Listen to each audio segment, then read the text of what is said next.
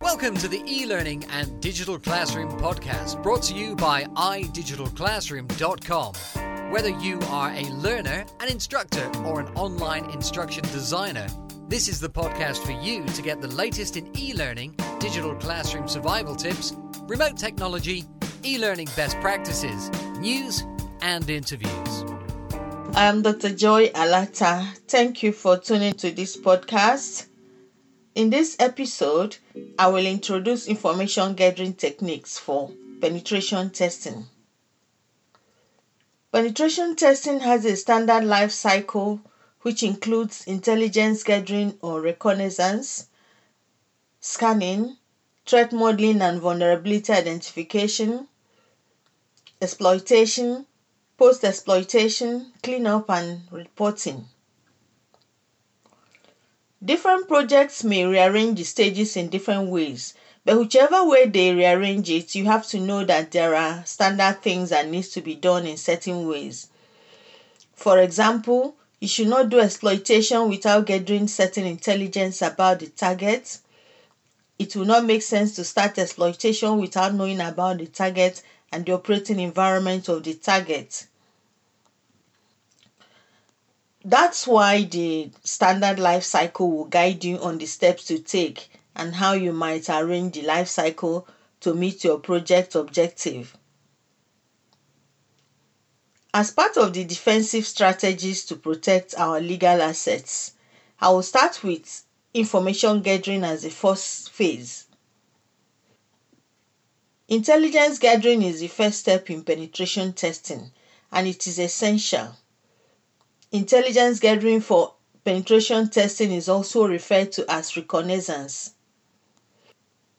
This is the point to familiarize yourself with broad objectives for the test, gather as much information about the target, and to identify critical information that will be valuable for uncovering vulnerabilities and entry points in the target environment. Before we get hands-on, I must emphasize that you should not conduct a penetration test on a web application that you have no permission to test or that is not your own. Performing penetration testing on an application that you do not own or have a permission to test could result to a criminal conviction. Even if you work for the organization that owns the site or web application and penetration testing is not within your job description, do not conduct a test without approval. As I mentioned in the last episode, there are websites that you can use to learn penetration testing without getting a formal approval because the sites are built for learning ethical hacking. If you want to learn penetration testing and do not have your own web application or website to use, then use those open sites. They are your best option. This is because if you use them, they're already designed for such activities, so it will not be deemed a criminal activity when you use them to learn. I suggest that you go to www.google.com and enter a phrase such as vulnerability websites for penetration testing and ethical hacking training. The search results will throw out lists of so many websites that you can use for your learning, and those sites were built specifically for penetration testing training. You will also be able to identify many penetration testing communities that you can join. Use the search results to determine the best site that you can use to practice penetration testing. Many of the sites have existing web applications that you can download and test. However, I advise that you spend some minutes reading about the community and the rules so that you're not bounced off the site. It's also important to know if the sites are practicing ethical hacking. You don't want to be associated with sites that are not practicing ethical hacking. The fact that they are free and open to use does not mean that there are no rules governing the communities. It is important that you respect the community and abide with their rules to enable you to get maximum benefits for your learning and practice. There are various options for gathering intelligence about a target for penetration testing. One of the available options is to gather information about the server to understand the server configuration. This is referred to as web server fingerprinting. With the web server fingerprinting, a pen tester tries to identify the type and version of web server that a target application or website is using. The information gathered for this type of test can be used to determine the type of potential vulnerability that may be available in the target. Servers that are running outdated software are likely to be more prone to attack because an old version of the software may not have up-to-date security patches. Knowing the server configuration will also help the tester to search for any known vulnerability that may ultimately affect the security of a web application. Dr. Joy continues in a moment. Do you work or learn online? Does your career path require that you communicate and extract data from the web? Do you wonder how to improve web page designs, including web page layout and interactivity? If you answered yes to any of these questions, then I recommend that you consider learning web development. Dr. Joy is giving away a free course on web development. Visit www.idigitalclassroom.com to claim your free offer. This offer is available for a limited time only. Make your claim now and don't forget to subscribe so that we can send you the latest podcasts.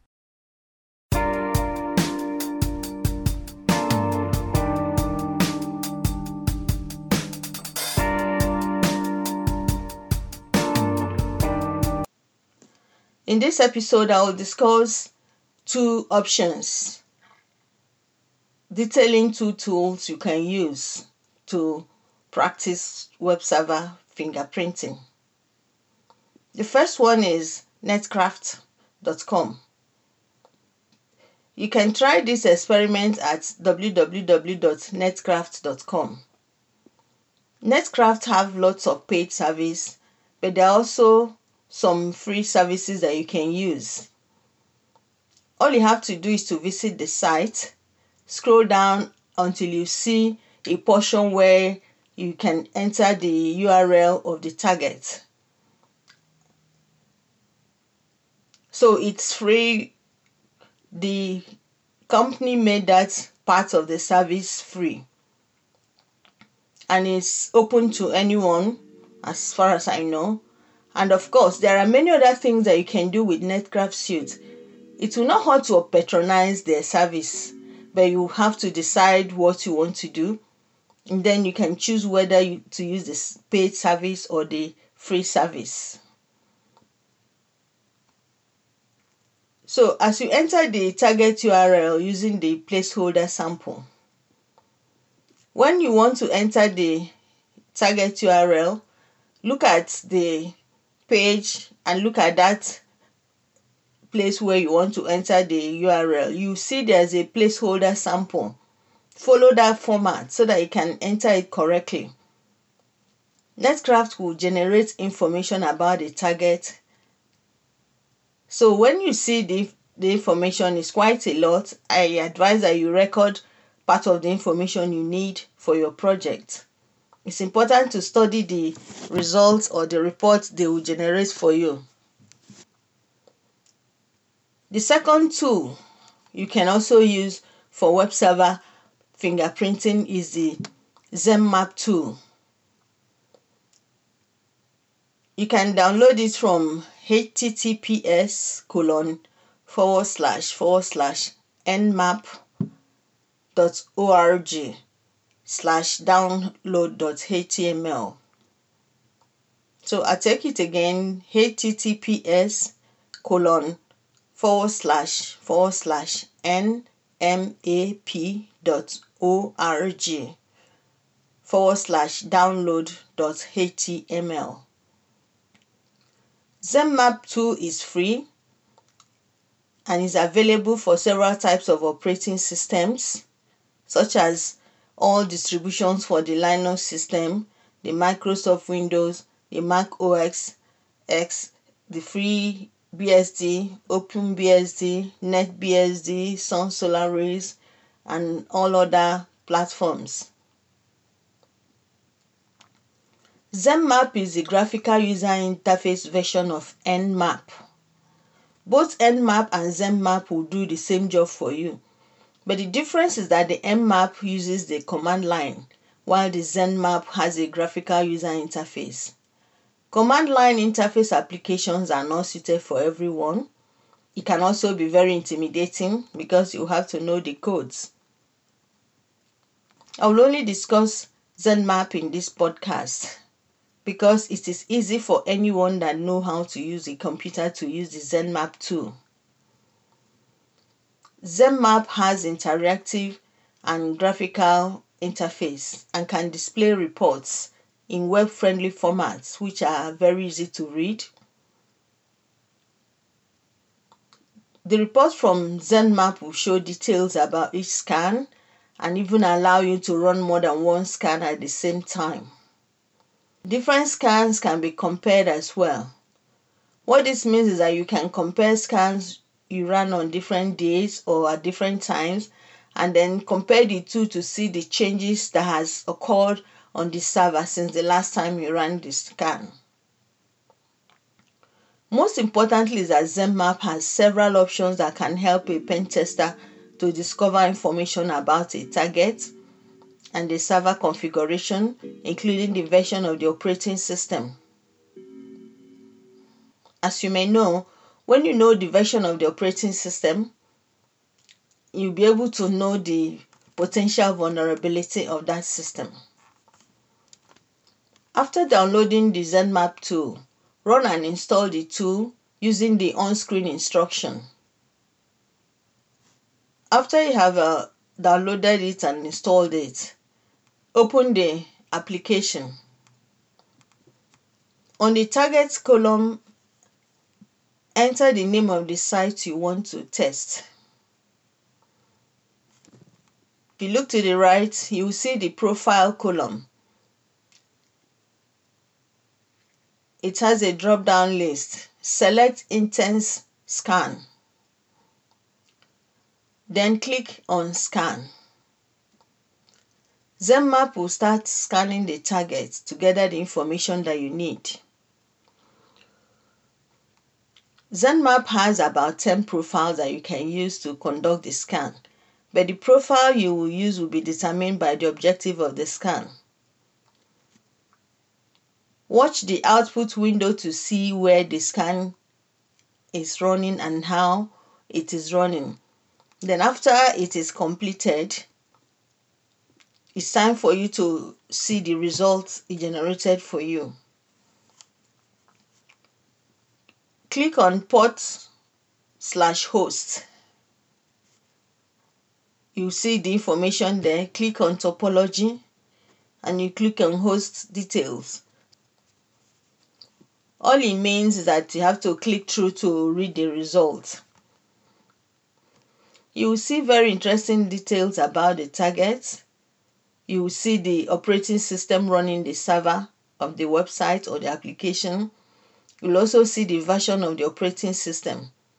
With that information, you'll be able to research the vulnerabilities of that operating system, including the vulnerability for that particular version of the operating system. That's how you can conduct web server fingerprinting. So with the two tools I've discussed, they will help you to perform that and conduct the web server fingerprinting test. But it's just for you to gather the information. It's important that you know that you need the information. So because you need the information, I advise that you write down the information you gleaned from the reports. Depending on what you want to do, you can run the two scans using the two tools, or you can use only one. But with time, you will begin to know which of the tools that perform better for you. But at this point, I suggest that you do the two. Look at the report, glean through them and see what you can get out of them and how relevant it is for your project. So in this episode, I discussed two tools that you can use for conducting intelligence gathering for penetration testing. I also discussed the need for you to understand web server configuration or fingerprinting of a potential target. Do you know other easy-to-use tools that will help learners to conduct intelligent gathering for penetration testing? If so, please share with our community. Thank you for listening. I appreciate your support in keeping this podcast alive. If you need more information about what I discussed today or have something to share with our community, please go to the page for this episode at www.idigitalclassroom.com and leave your comments and suggestions. Don't forget to subscribe to this podcast, and please rate and review the podcast. We depend on your feedback for improvement. Thank you and see you next time.